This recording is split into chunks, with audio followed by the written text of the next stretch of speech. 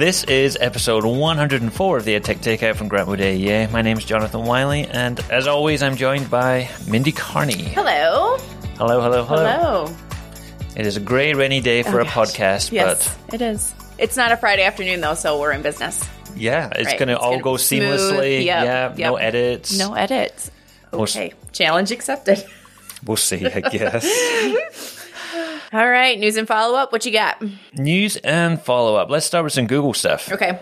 Have you seen the practice sets that are coming to Google Classroom? Yeah, I mean, I don't know if I could say that I've seen them. I read about them. I thought, I think it's kind of interesting.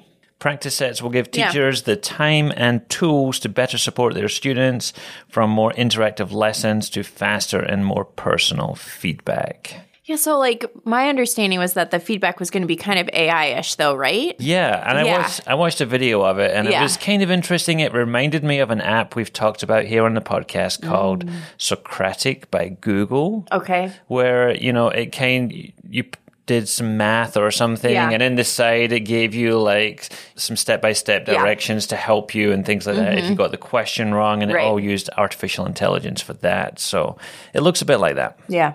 Currently in beta. They are testing it with some schools, and it will be available within Google Classroom for any educator using the Teaching and Learning Upgrade. Sure. Or Google Workspace for Education Plus. Yes. That sounds like the deluxe version. I think it is. Yeah. So if you are on the free version of Google Workspace, this is probably not coming to you anytime soon. Maybe you could sign up for the beta and get in there, because they do have a link for that, which I can put in the show notes. Yeah. But this adaptive learning thing is very popular in blended learning classrooms and things like that. So I can see why they're doing it. Yeah, I'll be really curious to see. I think the I only saw a screenshot. I didn't watch a video about it, but it was specifically math, which I mean makes sense. So yeah, I'll be interested to see what it looks like. We'll see. Yeah. There is another update for Google Classroom. This time you are able to schedule posts for multiple classes, which I think is interesting. I didn't realize you couldn't already do this. Well, you can schedule things to go to multiple classes, but it goes to everybody at the same time. What this lets you do is pick individual dates and times for each class. Nice. So you can have one assignment or one whatever and say this class gets it on Monday, this class gets it on Tuesday, this class gets it on Wednesday. Okay. So that's been a much requested feature. Yeah. No, when I saw it, I was like, I feel like I thought that already happened. So I guess not. But okay, that helps clarify. I warned you about the next one, and you said I was setting you up for failure. Yeah. So here it is. Okay. Google Sheets have doubled the cell limit. What do you think the cell limit is in Google Sheets, maybe before they doubled it? Like in rows and columns? The number of total cells you can have in a Google Sheet. 100,000. Well, this might blow your mind a little bit, because in 2019, they upped it to 5 million cells, and now in it is one up, sheet? And now it is up to 10 million cells. Oh my gosh. I don't even want to think about that type of spreadsheet. I don't want to ever use a spreadsheet with a million cells, let alone 10 million cells. It's like... Oh my gosh. That's a ton of tabs. That's a ton of tabs. Cells. Yeah. It's just a lot of data. Yeah. I won't be using that. No, I won't be neither. testing that. No, okay. All right. Let's move on to some Apple stuff. Yeah. Did you try the universal control for iPad and Mac? You know what? I looked at this, and then I went... So we have brand new Macs. Yes. I went in and... Pause there. Oh. You have brand new Macs. You don't have a brand new Mac? I don't have a brand new Mac. Oh. Lynn Kleinmeyer got my Mac. Oh, God. Because hers broke. Her brand new Mac broke and she had to get another brand new Mac. We're not highly recommending it right now, but so I watched the video because I wanted to try it, because I have used the Sidecar app. Or Sidecar, it's not an app, really, right? I know, it's function, I guess, or feature.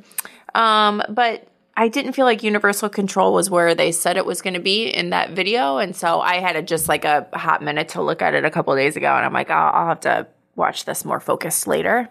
So it's kind of a typical kind of Apple feature. I think you need multiple Apple devices in order for this to work. 2 or more. 2 or more. So it's kind of an entitled feature. But if you put your iPad next to your Mac, you can have a unified experience with the keyboard and mouse. So you can take your mouse from your Mac and then just slide it straight over to your iPad, start controlling things on your iPad, open apps, type on your iPad with your Mac keyboard, and then drag things back and forward between the screens. Could you do that with the sidecar? Could you type on your, I know the mouse worked, but could you type on your Mac keyboard and it work on your iPad? Because I always have an iPad keyboard, so I guess I never tried that. I think you can, but it's only because it's like a dual monitor type thing. So you just send a window over to on Sidecar. But you can't drag things in between the screens and go back and forward with your cursor, I don't think. Mm-hmm. So it's interesting for sure. There is another Apple news item I put on the This is new to me. docket here. Yes. Apple announces a new coaching program for educators. So you're probably familiar with like the Apple Distinguished Educator program. Right. Mm-hmm. This is the new Apple Learning Coach program, which just came out as we record a couple of days ago. Okay. And it is free professional learning program that trains instructional coaches, digital learning specialists, and other coaching educators to help teachers effectively use Apple technology in the classroom. So I showed this to Bridget because Bridget has all the certified badges and things for all the EdTech apps. Sure. She's like, oh yeah, I saw this one, but I don't know if I have time for that right now. But if you're interested in becoming an Apple Learning Coach, there's going to be a link in the show notes. Interesting. Okay. Something else for your CV and your email signature and all the things. Yep, you bet. All right. Canva's up next. Okay. Yep. I happened to see a person from Canva tweet this out recently, and it's a whole YouTube playlist on designing student activities inside of Canva. So they've got little short videos that are like 3 minutes or less. Yeah. And they'll show you how to design a graphic organizer, how to do a storyboard, how to do brainstorming activities, infographics, posters, all the rest. So if you just want a little starter for some inspiration, like where do I even start? They show you like where to find the templates and how to customize the templates and give you some ideas for how you might use it in the classroom. So short and sweet videos, but worth a look. Yeah, I just saw something the other day that reminded me that you could add your own audio into Canva. I feel like I've been in there to use I feel like it was last year when they started to do more of the animated video stuff within Canva. Yeah. I did not remember that you could add your own video, but I did do that last year when I used it. I was like, oh yeah, you kind of forget sometimes when you aren't using tools as regularly that all the things that it can do. It's becoming a bit of a one-stop shop for really multimedia stuff. Yeah. And to follow up on that, I did happen to learn about something else this week inside of Canva that I hadn't seen before. It's called the Canva Character Builder app, which is a bit of a mouthful. But, if you are inside of Canva and you've got that sidebar down the side with the elements and the shapes and the pictures and things, way down the bottom there's a More button. And if you click on there, you get all the Canva apps that you can link and add on there. One of them is a Canva character builder. Okay. So you create these little people. You choose a head. You can choose their hair. You can choose their hair color, their skin color, their body, their clothes, and their legs. And so you can make them do, if some are running, some are standing, some are sitting. Nice. And if you want to, build a presentation or something with some consistent characters that are the same color, shape, size, all the rest, then yes, you've got this little Canva character builder in there. Maybe you could use it for comic strips or something too. Yeah. Building up some digital stories on there too. Yeah. Huh. I did not know that. I didn't know either. I think I always just go in there with a specific purpose, and so I don't ever dig around in Canva click on stuff in Canva. I just go in and get whatever I need to make done. Sounds like maybe I should spend some more time in there. That's awesome. It's a hidden feature. I only learned about it through an educator called Katie Wardrobe. Really? We've talked about her on the podcast. Yeah. She's an Australian educator, and she does really great things. Maybe we should have her as a guest sometime. Sometime? Let's do it right now. Okay. All right, so up next, served to you piping hot, is our main course, EdTech and Music with Katie Wardrobe. Welcome, welcome. Well, thank you for having me. Long-time listener, first-time guest. We're so happy that you're here. Do you want to tell us a little bit about who you are and what you do and what your education journey has been? Yeah, I work with music teachers and solely on training them in technology-related things. So it's lots of fun, and it was a completely accidental job. And I work for myself, so I don't work for a school or a district. We don't even have districts here, really, as such, anyway, in Australia. But just do it all myself, and it was really accidental. I did my education degree, music education, and I kind of thought I'd quite like to see what else is out there before launching into a full-time teaching job, because I knew that if I got into that would really be it. I'd probably be there forever. Both my parents are music teachers, were music teachers. They're sort of kind of semi-retired now. But I had a few jobs here and there.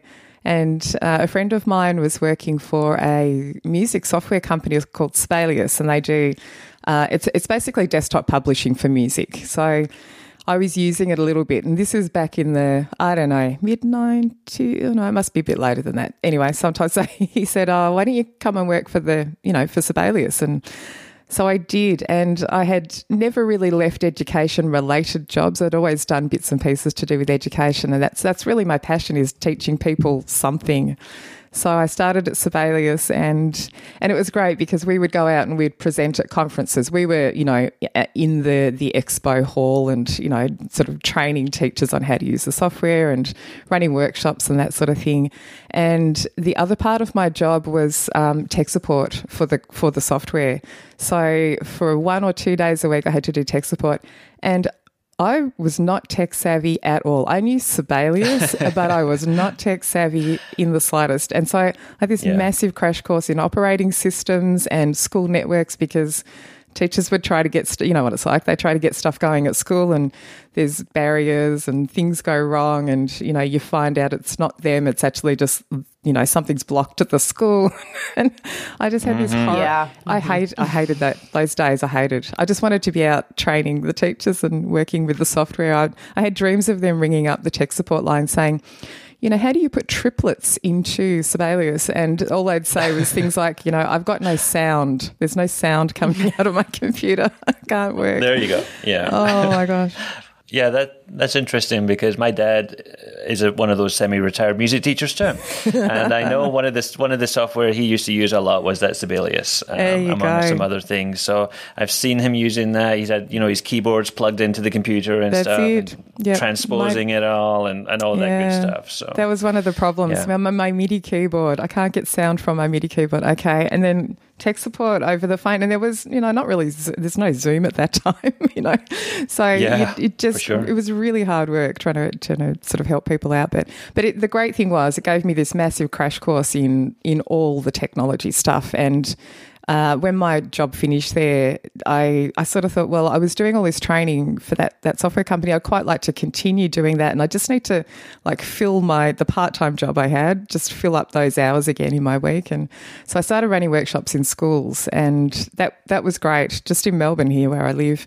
And then that grew to travelling to other states in Australia and doing some training there. And I started adding other programs into my repertoire. And then I suddenly discovered the world of EdTech. And I feel like everybody that I follow on Twitter, we all joined Twitter in about 2008, 2009. Everybody joined at that time. Yeah, it's so weird. And I met so many people in the States at that time through Twitter.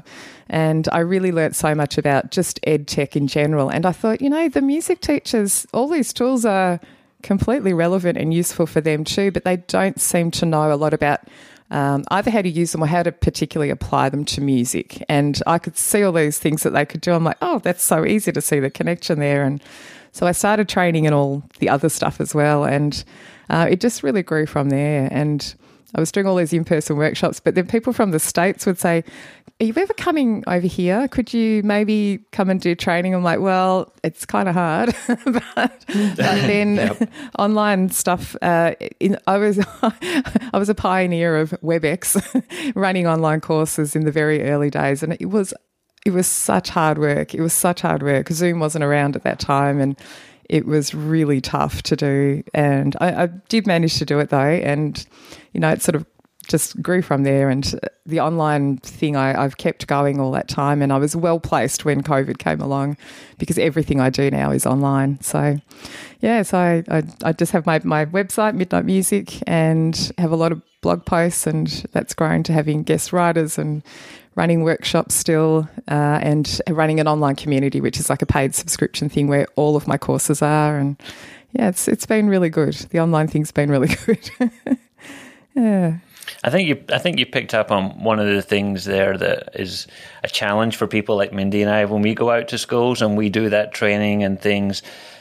The music teachers and maybe the art teachers sometimes and maybe PE and things like that. Those teachers are right kind of on the edge of our reach in terms of, the kinds of examples and things that we might have for things, because we do like a whole staff training or something, and somehow we've got to find something for ELA and for science and social studies and for art and music and all the rest. And it's harder sometimes for us to make those connections if you don't have that background. Absolutely. And on the other side of that they go to those sessions. And I know this, I think you have similar to us here. We have like a compulsory PD day at the beginning of the school year, and there's a few more throughout the year. And usually the staff are all thrown in together, and the music teachers, they're like, I just don't see that it's at all relevant because they can't. I find that they find it difficult to translate the examples that are shown for history and social studies and all of that into, oh, well, that's similar to the way I might do this in the music class. And so I think that's why they like my webinars and workshops so much, because it's very music specific. And but I sit there translating and going, oh, there you go, we could totally change that and mix that up and stuff. Yeah, it is hard. It's really hard. But all the same tech tools are completely as useful for the music teachers as they are for the, all the other teachers too. So what would be like your top 3 tools that you tend to share with teachers that are great for music teachers but would be great for all teachers? We really use a lot of the same things. So for us, the recording of any sort, whether it's audio or video or a combination of both, is so super useful for music teachers and in so many ways. And I think that translates across all subjects really. So the programs that record audio, but also MIDI as well. So you can sort of play on the screen, play a keyboard, but it can sound like a trumpet or, a bass guitar, or it can sound like any instrument you want. So you've got access to a whole range of instruments in a software program without actually having those instruments in your room, which is super useful. But for music teachers, obviously creativity, like composing and that sort of thing, is fantastic in those programs. But those are also great for creating other things like podcast episodes, like students creating their own podcast episodes as a substitute for writing an essay instead. It's a great way to present any information. So I think those sorts of programs are really great. So in that category, the most popular ones, definitely with the music teachers, are Soundtrap and BandLab and GarageBand. And there's, about 700 others as well, more complex ones, but those ones are really, really popular and just so useful. Soundtrap and BandLab, now that there are options that are web-based, that's become such a great thing. In the early days of me running workshops, I had to find things that would work on Mac and on PC because there wasn't web-based things, or if there was, the internet was so bad that you couldn't possibly use it anyway. So those 3 programs alone have just really shifted the landscape, I think. But they're so super useful. Storytelling exercises. I do like a storytelling workshop where we record a story, but we make all the background background music for it as well, and sound effects, and add in intro music and outro music to it. And again, that's something that could be done easily by a non-music teacher as well. I actually put together I'll have to give you the link. There's a little YouTube video I put together of, it's me using GarageBand on the iPad, but you can easily do it on other programs too. And it's about creating spooky music. And you don't need to have any music background to do this. So I show how you can bring up an instrument and make a spooky sound. Yeah, no, seriously, you'll watch it, you'll see. So you can open up just the piano instrument and you just find some notes that are really close together and tinkle them really softly, or hold a single note down which is really low and it makes a drone sound. And as soon as you add this low, long note behind any serious sounding, story that you're reading out, suddenly it sounds like it's a horror movie. So really easy techniques. So that could be something interesting for like a language teacher in the classroom, and they're creating a poem or writing a story or something, and then after they've written it, they could think about what music might be most appropriate for that. So they could definitely use some apps for things like that too. Yeah, absolutely. Other than that, though, anything video is, again, so super useful. Flipgrid is a huge one. I mean, the music teachers, Flipgrid, you sort of go there and they talk about, just student voice and just creating a response to a question or something like that. But if you think about the music teachers, they need to gather assessment of some sort from the students. Like they need to see a student performing a rhythm or singing a phrase or singing a whole piece that they've been working on, or playing their guitar, or clapping some phrase and sight reading a rhythm. And to have something like Flipgrid where you can just easily set up the topic and say, this is what I want you to do, hit record, bang, done, here's the video, gathered together in one place, and the teacher can just see everything together. That was a huge change as well, because before that, teachers had to see the student in person, one at a time. And if you've got 600 students in an elementary school, that takes a long time to get through all the kids for assessment. So things like that, where you can gather all the assessment, they can do that sometime at home or after class, or set some time aside in class to do it, and they can all do it simultaneously. And then the teacher can go through that afterwards. So that's just been fantastic. And screencasting, I'm always going on about screencasting with the teachers as well. I mean, screencasting for so many reasons, really. Tutorial videos is an obvious one, but again, the students can use that to record themselves, performing, singing, playing, whatever it is. And then I created a video course for the teachers, like learning how to make their own videos, beginning of 2021 or so. And one of the things that they can use the screencasting software for is to make play-along videos. I don't know if you've probably seen it on YouTube. You can bring up a YouTube video, there's a music track that plays, and on the screen it shows the notation of what the students are going to play in time to the music, and it goes through the video and it highlights the note that they're on in time, and then it switches to the next rhythm. And they're so useful for music teachers, particularly elementary. And so I worked out you can easily make your own play-along videos with Google Slides. You set up all your visual information on Google Slides, you hit record on the screencasting software, you get the song to play, you change through the slides in time to the music, and then you've made your own play-along video.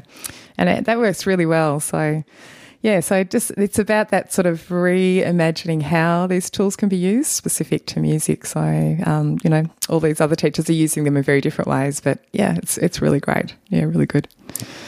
I think Flipgrid was a big one certainly during the pandemic and things for teachers. I mean, it's so versatile. You could use it for reading fluency passages or musical performances or, high school speech and, any of these types of things. It's a really popular tool, I think. Such a huge one, yeah. I ran a webinar at the beginning of 2020. I in March and April, I ran like 5 webinars for free, and I had so many teachers joining in. But I did one on Flipgrid, and I think I had 3,000 teachers come to that one, just that one alone, because it was so huge at the time. Numbers have dropped off a bit now since then. So, Katie, I also came across, I was looking just, through your resources, you do a really great job of sharing out all of the things you do. And I was always loved QR codes in my classroom. And I saw something that's one of your favorite things too, right? The totally. QR codes. I know. Yes, thank you for reminding me. Yeah. I know. Do you want to talk a little bit about that? I think it's super interesting. Oh, because I discovered QR codes. I mean, they've been around forever. And it's funny because I feel like only now everybody kind of knows what a QR code is. And, oh, yeah, I know how to do that. I can, my phone accesses QR codes through the camera. It's so easy. I was running a workshop. I actually checked the date when I ran the first workshop. It was back in 2013. Oh, my. And I ran a whole workshop on, how to use QR codes in the music classroom. And the thing I love is that if you're a music teacher and you want to display student work in some way, it's fine. You can put a picture of the notation that they've done. But sometimes your project, the more important thing is the audio aspect, obviously. So you want to hear the student singing or performing or even talking about their composition. So I wrote this because, or, this is what inspired me at this point. And I just thought, gosh, it would be so great to be able to have a visual display that connects the audio component as well. And so I ended up kind of looking at the time, it wasn't as easy. You had to sort of have a separate QR code creator website to make your QR code. And then I was like, okay, where's the audio going to be? Like, you scan the QR code, I want the audio to play. So then I worked out the audio just needs to live online somewhere. So that could be on SoundCloud website where you can store audio, or it could just be in Dropbox because Dropbox is online and it gives you a link, or it could be in Google Drive and that's online and it gives you a link. So you grab your link for the audio file, you go to the QR code at the time, the QR code creator website, make a QR code, and then the person can scan it and it pops up with your audio file and they can hear the student singing or playing or talking or whatever. So I thought, wow, there's so many uses for this, just displaying work. So I showed examples and I ended up, the teachers in the workshop created their own, but I started off introducing what is a QR code by making them go on a QR code scavenger hunt. And so I had this whole thing about the blues. Yeah, I did a whole unit of work on the blues, the musical blues, and put things up. And they had to kind of, in a team, go around and scan a QR code, and there was a question, and then they had to find the answer when they scanned the code, and they went to somewhere to find the answer. It might be a YouTube video where they had to listen to something and work out what's the instrument that plays the solo in the second verse or something like that.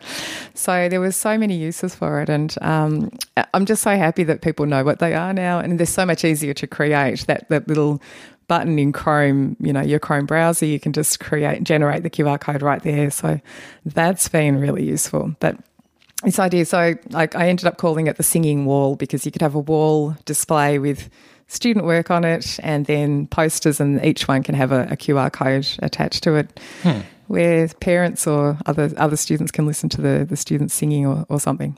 So, yeah. I remember always thinking when I mated them that eventually QR codes were going to go away and I was going to be sunk. Yeah. I did and now too. that you can find them like on a beer menu in a restaurant, I feel like they're here to stay. They're back. You're not wrong. So, I mean, I don't think Mindy and I would call ourselves musicians. I'm speaking for you here, Mindy. Is that okay? Yeah. But, every so often I see some things that are musically, inclined, and it kind of fascinates a little part of my brain there. So I linked a little clip in here, and I think you've probably seen it before, from Phineas O'Connell on the Jimmy Fallon show. And he talks about, how, he and Billie Eilish are putting sounds into their music that are just like everyday sounds out there. And it's just, when you hear the music, you don't think of it as, well, that's a weird random sound. You just think it's the music. And I think there's becoming more and more examples of that sort of thing. But before we go into that, I was going to just ask you about that specific video. Is that what a crossing signal sounds like in Australia? Yeah, is that really what it sounds like? And it's so funny because every time I go to the States, there's things, in America where I just go, really, is this a thing? And, I've had a couple of friends come out here. I have a great friend, Barb Friedman, who is a music teacher she's in New York, and she comes out and she does, what is this? Yeah. At the crosswalk. We don't even call them crosswalks here, but...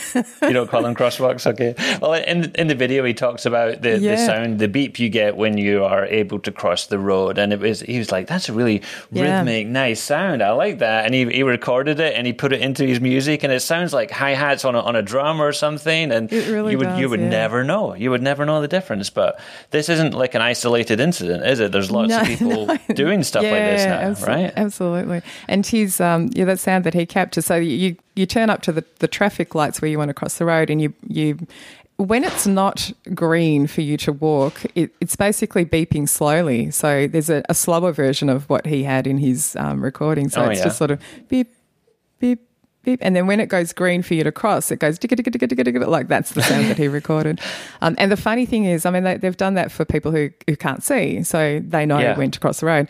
But we all rely on it now. So if that ever does not work at the lights, people just, it's time to cross now. You just... I feel like if I heard a sound like that, I'd want to run across the road. It would be like... It's not like a slow walk, is it, that one? But yeah, I think I don't think it's uncommon at all. And this is, it's such a thing that I've been totally fascinated for years. This whole idea of capturing found sounds. So that's what the terminology that people would use in the music world is found sounds, because they're just sounds from the everyday world. And capturing found sounds is such a great project for students to do. And there's so many layers. You can do a really simple version or something more complex. And I have done, again, workshops on that probably since I started running workshops in about 2009 in all sorts of formats. And you can do something as simple, and this would be something for a non-music teacher could possibly do, is just to have students capture, as in record sounds from their environment, but you can set them some parameters, like I want you to capture a high sound and a low sound, or a rough sound and a smooth sound, or a beautiful sound, or so you can talk about musically. Then if you want to sort of relate that back to music, you talk about timbre and texture and the sorts of effects or the feeling that the sound gives you. So that's one aspect. But the next stage, particularly for music educators, might be to take the sounds that the students have recorded, and then they can do a little thing where they can edit that sound. They can make it higher or lower in the recording editing software. So you can transpose it up or down. You can make it go slower or faster. And you can morph a sound in so many ways.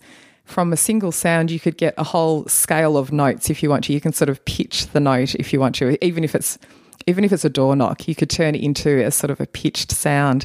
And then the next stage would be to put that together in some sort of composition. So I've been obsessed with this idea. And so I've done a few things. NASA actually, they have a whole library of sounds, and this is it's sounds from missions that they've been on. So there's a sound of a Kepler, I don't know, there's just sounds from outer space that they've recorded, and they've made it all available, Creative Commons license available.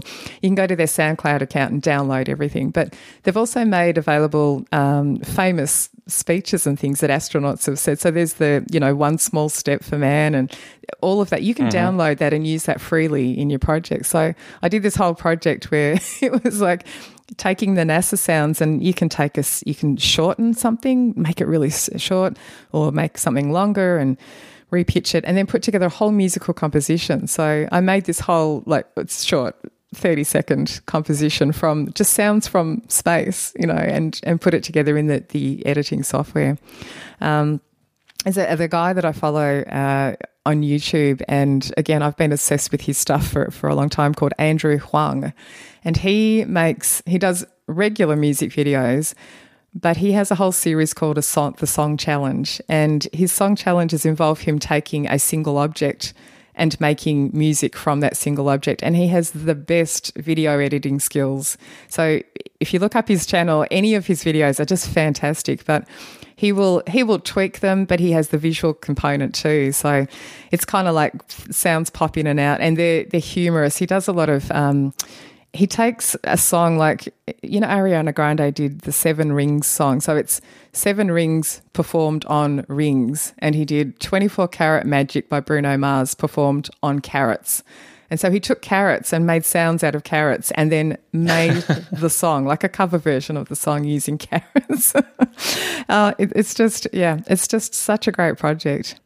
I think some kids see like music as a barrier. Like, I'm not musical, I don't play instruments, and things like that can kind of lower that barrier of entry sort of thing. If all I had to do is like bang on a chair and record it, or like scratch on the wall or something, and just throw those into an audio editor, it's not too dissimilar from if you've edited a video, you could probably edit audio. It's the same type of thing, moving tracks around and shortening and adding stuff and changing the speed. So yeah, I say this to music teachers in the other way. I say if you want to do video editing, it's very similar to the music editing you might have done in a Soundtrap type program, Yeah. And yeah, absolutely. I think that barrier, I think a lot of people, Soundtrap, GarageBand and BandLab have loop libraries. So there's snippets of music ready-made in there. And there are some teachers who see that as a cop-out, like it's too easy, You want the student to make music from scratch, not to be using ready-made loops. But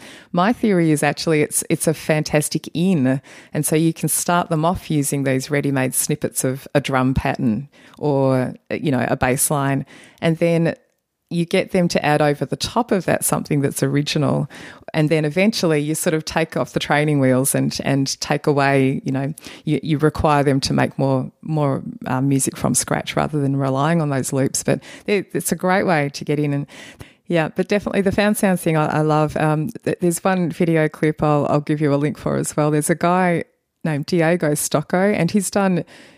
His first big video was like music from a laundry or something like that, where he goes into a laundromat and he's recording the steam machine and all this stuff. But he's done this other one, which is the one I show. And it's literally, he's mic'd up a bonsai tree, and the bonsai tree is tiny, and he found these microphones which were minuscule, and he's mic'd up this tree and he plays the leaf and the branches of this teeny tiny bonsai tree, and he records everything and he plays it all, and it's a whole piece of music, and it's just the most ridiculous thing but amazing at the same time. So I have to ask you a little bit about the TikTok challenges. Oh, yeah. I put that in the doc, didn't I? Yes. So for our listeners, they know this. We have some show notes and links. And I happened to click on these TikTok challenges. Oh, yeah. I had not seen these before. I am also a TikTok lover. Oh. I tend to stay in the Instagram Reels world, but it's all TikTok too. Yeah. So can you tell us a little bit about some of these TikTok challenges, what they are, and how you might use them in the classroom? Oh, my gosh. Because I love looking at current things. And then I think, it's such a great, again, a great sort of entry point or capturing point for students, captivating point, whatever, what's the word? But, you can sort of hook into the things that are going on in their world. And, I wasn't on TikTok for a while, and then I've got 2 teenage boys. So, of course, I end up on TikTok. And this was the first time ever I felt like an old person, and I had to get them to explain stuff for me. Like, it was just the most, I'm like, is this a thing then? Like, what is this? Is this a thing? What is this? So why has someone taken someone else's video? And anyway, the first thing one of my boys showed me, he knows to look out for useful musical things for me when he's on his travels through YouTube and TikTok. And he showed me this, there was this it's like a in the bathroom, it's like a dispenser for the paper towel, and someone had just recorded themselves taking the paper towel out, and it had a really rhythmic sound to it. So then someone's taken that video and then duetted it. That's a word, apparently. Duetted. And duetted the video and added their own video next to that. And they added some other part, and then a 4th person and a 5th person. I was totally blown away by this concept. Like it's collaboration. The first person didn't ask for collaboration, but it's just this. That is what happens on TikTok. It's this amazing collaboration it's like a remix platform. Or something. Yeah. It's like a remix. So amazing.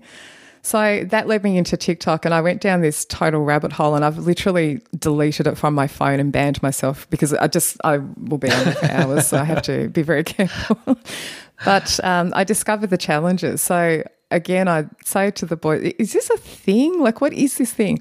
And I think the first one I saw where I was like, wow, that's so super useful for music teachers was this challenge that I think it's known as the Triangle Challenge.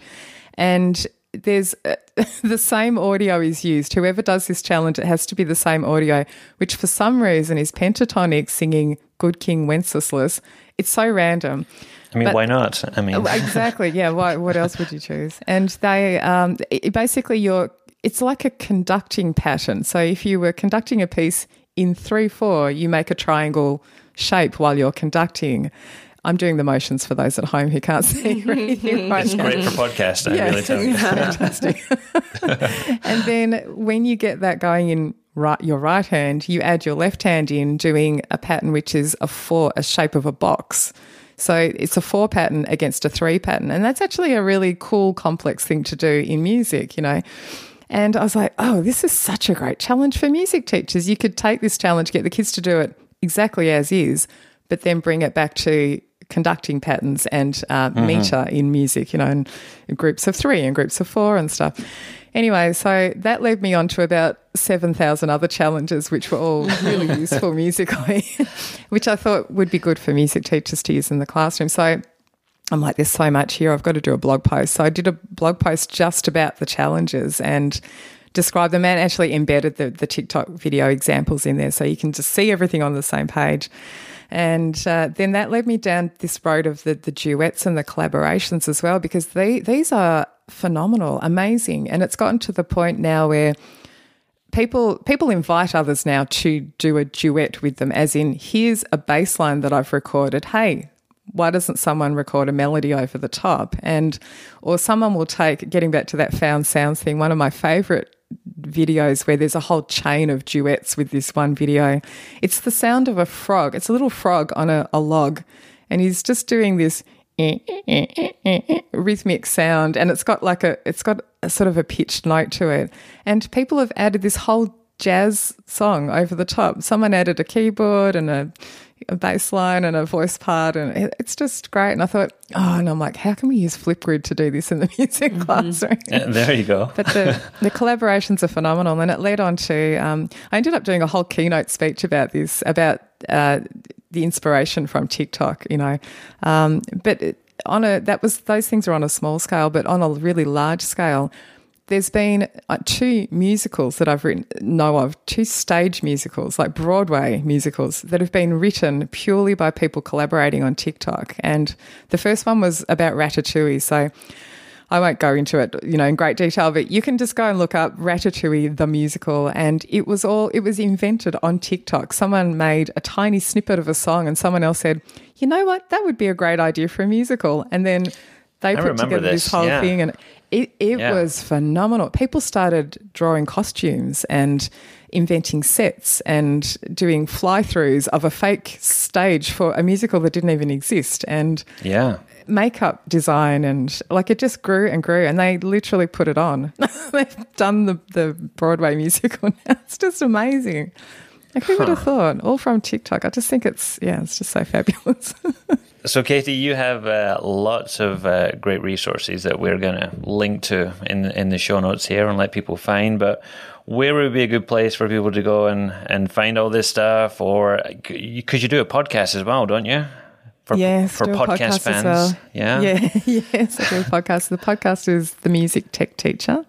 And I did have a little break. I had to just take myself away from all the things for a bit, but I'm back now, so I'm back on it again. That's been a lot of fun. It's a great way to meet people and just talk about everything. But just my website's probably the best place, midnightmusic.com or .com.au. You can go to either and it should take you to the same place. And I've got all the things that are linked on there, the blog posts and everything else. All right. So you're going to stick around for Tech Nuggets as well? Yes, I'd love to. All right, my favorite part of the show up next is Tech Nuggets. There's a lot of Tech Nuggets. There are a lot of Tech Nuggets. I I have at least 3 on here somewhere. I'm starting to wonder which ones are even mine anymore now. But such a show off. Okay, I'll start because most of mine are quite short actually. But first one I'm going to say is Pagify, which. Well, I don't know how to describe this really, but it turns a Google Doc into a website. And I know there was a thing recently inside of Google Docs where you could do a pageless format. Is that right? You go into File, Page Setup, and then you turn off Pages, and it's just one long scrolling thing, and it looks like a website, but you've still got all your toolbars and everything else at the top there. So this is a completely free tool. You don't need to sign up for anything. All you need is the publish to the web link, and you go over to gopagify.com and you stick it in there, hit generate, and it turns your Google Doc into a responsive website that works really well on desktop or on mobile. So you can have colored backgrounds and formatting and all the rest, and yeah, it just looks like a website. Which is kind of nice because when you publish that Google Doc, if you've ever done that, it's not. Yeah, I know. It's not beautiful. Yes. So this fixes that maybe a little bit. Yeah, and they've got some samples on their website to show you before and after what that looks like. So check that one out. Me next? Sure, let's go to Mindy next. Mine's quick too. So I love Slides Mania. I think most people do. Mm-hmm. I do. So I wish that I had the creativity to think up things like this, because now I can't remember what this woman's name is. Anybody? Paula. Is this Slides Mania? Paula. Is it Paula? Mm-hmm. Yeah. Okay. She has now created a toy claw machine template. What am I looking at here? Seen this. I know. I've got to click through So now. I'm not really sure how in the world she's made this, but you can actually play the toy claw machine. Oh my gosh. Yes, you can. Oh. I am looking for the educational value. Yeah. I didn't really care though because it was too cool. I got an emoji. Yeah. I don't know. I was mostly just intrigued about how she created it. Well, I think maybe your educational value is after you pull out an emoji, it takes you to another slide that says something like Brain Break 8 or something. Yeah. And so you could put like a little quiz on there, a little message, a little thing, a little problem. Yeah. And, maybe it's just a fun way to get kids to do things. And you put random questions all the way throughout related to different emojis. And when they get that emoji, they have to answer the question. And then once it's done, they go back and pick another emoji, right? But so fun. I'm going to have to reverse engineer that later. Yeah. To see how she's done that. I know. I was like, I think I need to just dig into this somehow, how she did it. I have not yet, but I will. I like it. Yeah. Kind of fun. All right, Katie, how about you give us a musical themed one? Yeah, I threw in 3 perennial favourites for music teachers. The first one is Isle of Tune, and this is it's difficult to describe, needs to be seen to be believed, but basically it kind of looks a bit Sims-ish, like the game Sims. You take a piece of road and you put that down on the big green area. You've got an island, so you lay your road down on the island, then you add another bit of road and another bit of road, and then next to your road you add some trees or bushes or houses. And then you add a car to your road, and as the car drives past the houses or the trees or the bushes, it makes a musical sound. And you can build a whole piece of music just by having your car drive past houses and trees. I love it. Now, that is the little trick is if it's fabulous. It's like totally does your head in. But kids, I feel like teachers, like music teachers that I talk to, and me even, like we think very traditionally, and then you bring along something like this and it's really out of left field, but the kids really get it. If you want to go to YouTube or even on that Isle of Tune website, they have examples, like people have shared, examples. And there's one which is Michael Jackson Beat It. I think it's on YouTube somewhere as well. But if you look that up, you can see the possibilities of what you can do with Isle of Tune. This reminds me, I was down another YouTube rabbit hole one day, but there are such a thing as musical roads, where they put grooves in the road so that as you drive over it in your car at a certain speed, you hear a musical tune, because the pitch changes depending on the grooves that they put in the road and things. And these exist in different parts of the world somewhere. So that's an interesting And I'll just idea, say, for any teacher that wants to use Isle of Tune with their students, a fantastic introductory video to that is, you know, the band OK Go. You know how they've got those crazy, amazing videos? Yes. They have one where they're driving in a car and there's like things sticking out of the car window. Oh, I've seen that one, yes. Yeah, and they drive past things and it makes musical sound. So it's just like Isle of Tune in real life. There you go. Awesome. All right, I will do another nugget here since we got all the time in the world, right? I mean, I've got a text chat animator, which I thought was kind of fun. You've seen these type of things before, I think, around where you create like a kind of a fake text message conversation between people. And this does the same sort of thing, but it creates like a little video or GIF that you can download and put in different places. So I think if you can have up to like 4 different people, I think, talking in this imaginary text conversation, but you could have maybe some historical figures on there. You could have some people from the news talking about things and have students think about how would these people be communicating with each other? What would they be saying to each other? What would the messages be? And so, you get this little live preview of the scrolling text message, and you can download it and put it wherever you want once you're done. So it's chat-animator.com. I like that one. You do? Yeah. I feel like there was another one I used to share all the time, and I can't remember what the name of it was. It's probably gone. Yeah. Probably long gone by now. Okay, so I feel like this one is the gateway to the black web. Oh, my. The dark web? But that's what I meant. See, I don't even know. That's where the NFT lives. That's how often you go there? Yeah. Okay, so this is called Pine Tools, and it's got all these different tools all on one site, and it has like a percentage calculator within the mathematics category.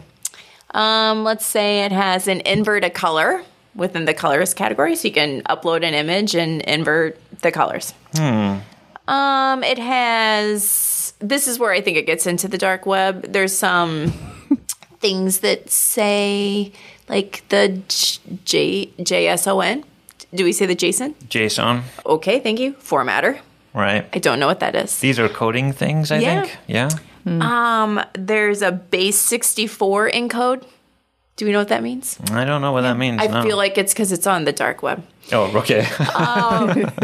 There's a coin flipper, dice roller, random number generator, just like all these weird things all in one spot. That does seem like a very unusual collection of things, right? That's why I feel like it's the gateway. Okay, it's the gateway to the dark web. Also found at pinetools.com, right? Yes. It's like that 123 apps website, but on Yes, steroids. it does look like that. Yeah. Yeah. Yeah, it also kind of reminded me of Toy Theater, but with like a little bit more of a grown-up, older kid kind of thing. So, yeah. I dig it. It's weird. All right, where are we going next, Katie? We're going to Incredibox. This has been, again, a favourite. I have been showing this in workshops since 2009. It's like the year. And this is basically there's an app version and a web version. So when you go to the website, you need to click on the word, I think, demo or something like that to get to the web free version.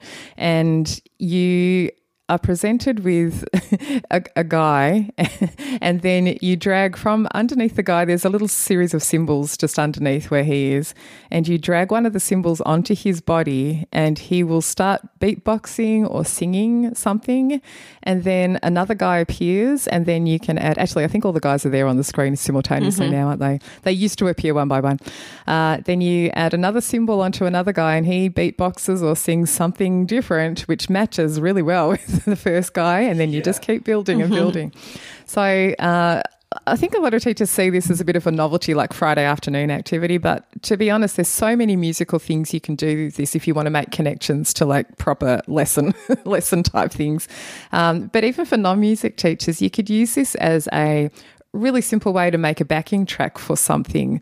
So I know that a lot of students kind of learn quite well if you're speaking things rhythmically. So even if you take the times tables, you could just get this going and do 1 times 1 is 1, 1 times 2 is 2, rhythmically in time to the music, and it just adds something so that they're doing something boring, repeating things by rote or whatever, but you've got a cool backing to go with it. So it's a nice one. And that's been around since 2009? It has been around since then. Yeah. Wow. There's a number of things I show in workshops which were around then and have survived all this time. So, yeah, I have a couple of blog posts with lesson ideas for music teachers if they want to find out some more of that. All right, I got one more here that I happened to come across. That was worth sharing. It is an online video editor. And I don't feel like there's all that many options for online video editors sometimes. This one's called Runway ML. And I think the ML stands for machine learning or something. Because this one does kind of some interesting things. Like if you have a video of a person, it will remove the background, even if you didn't film them in front of a green screen. And so then you can layer in a different background under there too. One of the other nice things it does is almost the opposite of that. You can remove people from a video and just leave the background. So, sometimes when you're doing things, people photobomb you or they're walk across and you're like, oh, this would have been amazing if that person wasn't there in the background. And you can remove them just by painting them out the way. It's got a whole bunch of filters and text. It does this amazing kind of text thing that you see in Hollywood movies now where the text is kind of like behind the person but also in front of the person, and like I don't know how that works, but it uses machine learning and stuff to do things like that. So you can do unlimited projects for free if you're exporting at 720p, which I don't think is terrible. I mean, that's a decent resolution. And they have other plans that go up from there if you want more of a high resolution thing. They do apparently have discounts for students and educators. It's just not apparent what that is, but they have a link on their website where you can click here to reach out and they will talk to you about that. So if you want to try some machine learning, some artificial intelligence in your video editing, then runwayml.com is worth a look. Very popular with young love. You think so? Just going to take him out. Oh, right. I see. Yeah. Take her out. Just erase that part from your memory, right? Yes. All right, Katie, you get the last one then. This one is Beepbox, and this is it's a really plain, ugly looking website for starters. It's black and brown. I agree with that. Yeah, I know. The guy could totally benefit from a little graphic design help, but it's a great website. So it's sort of like a grid, and you can click on that grid to add sounds into your composition. So you're going to build something up, a composition here. But if you click play, don't do it now, click play and then add sounds into the grid, they will play back for you. And the great thing is the grid is set up initially, you can actually alter this if you want to, but the grid is set up to use notes that all work with one another. So for the musically inclined, it's using the pentatonic scale, and pretty much everything goes with everything. So so you can add notes into this and make a little a short thing. Now, in the olden days, like a few years ago, there was a default instrument sound setting, which was, and it's still there, but you have to now choose it, which is a bit unfortunate. The default setting was like a square wave sound. And that sounds exactly like the Super Mario Brothers theme sound. Oh, so I use this a lot for creating video game music themes. And you can really, really simply build up a little, it'll keep looping back your thing that you're creating, but really simply create a little melody. And in fact, once you've made your melody on the thing that you're looking at initially when you visit the website, you can actually click to another layer and add a second part, and another layer and add a second part, another part, like a bass line, and then add a drum part as well. So it's not the prettiest website, but it's really great. It's really great to use. I like it. So Beepbox. And the great thing about that is to share your work, you can actually download what you've created, but to share your work, you just copy the URL. all of the information is saved into the URL, and the URL ends up being about 100 characters long. It's the most ridiculous thing. So this is where, a QR code comes in handy if you want to just get a quick way rather than no one's typing in this address at all. But grab the link. Students can send that to the teacher for them to have a look at. And, yeah, it's just fantastic. Really great. I like it. Well, Katie, thank you so much for coming and joining us on the EdTech Takeout. We are so happy to have you. Thank you for having me. It's just so great. It's just funny being a guest on a podcast that you listen to all the time. So thank you for that. Were you disappointed? Was it everything you hoped it would be? You know what? Don't say it. It was everything I hoped it would be. Oh, good. All right. Well, I think that's everything we have time for this week. We will be back when we are... Next time. Yeah, let's just say next time. Okay. So until then. This has been the EdTech Takeout. We hope it hit the spot.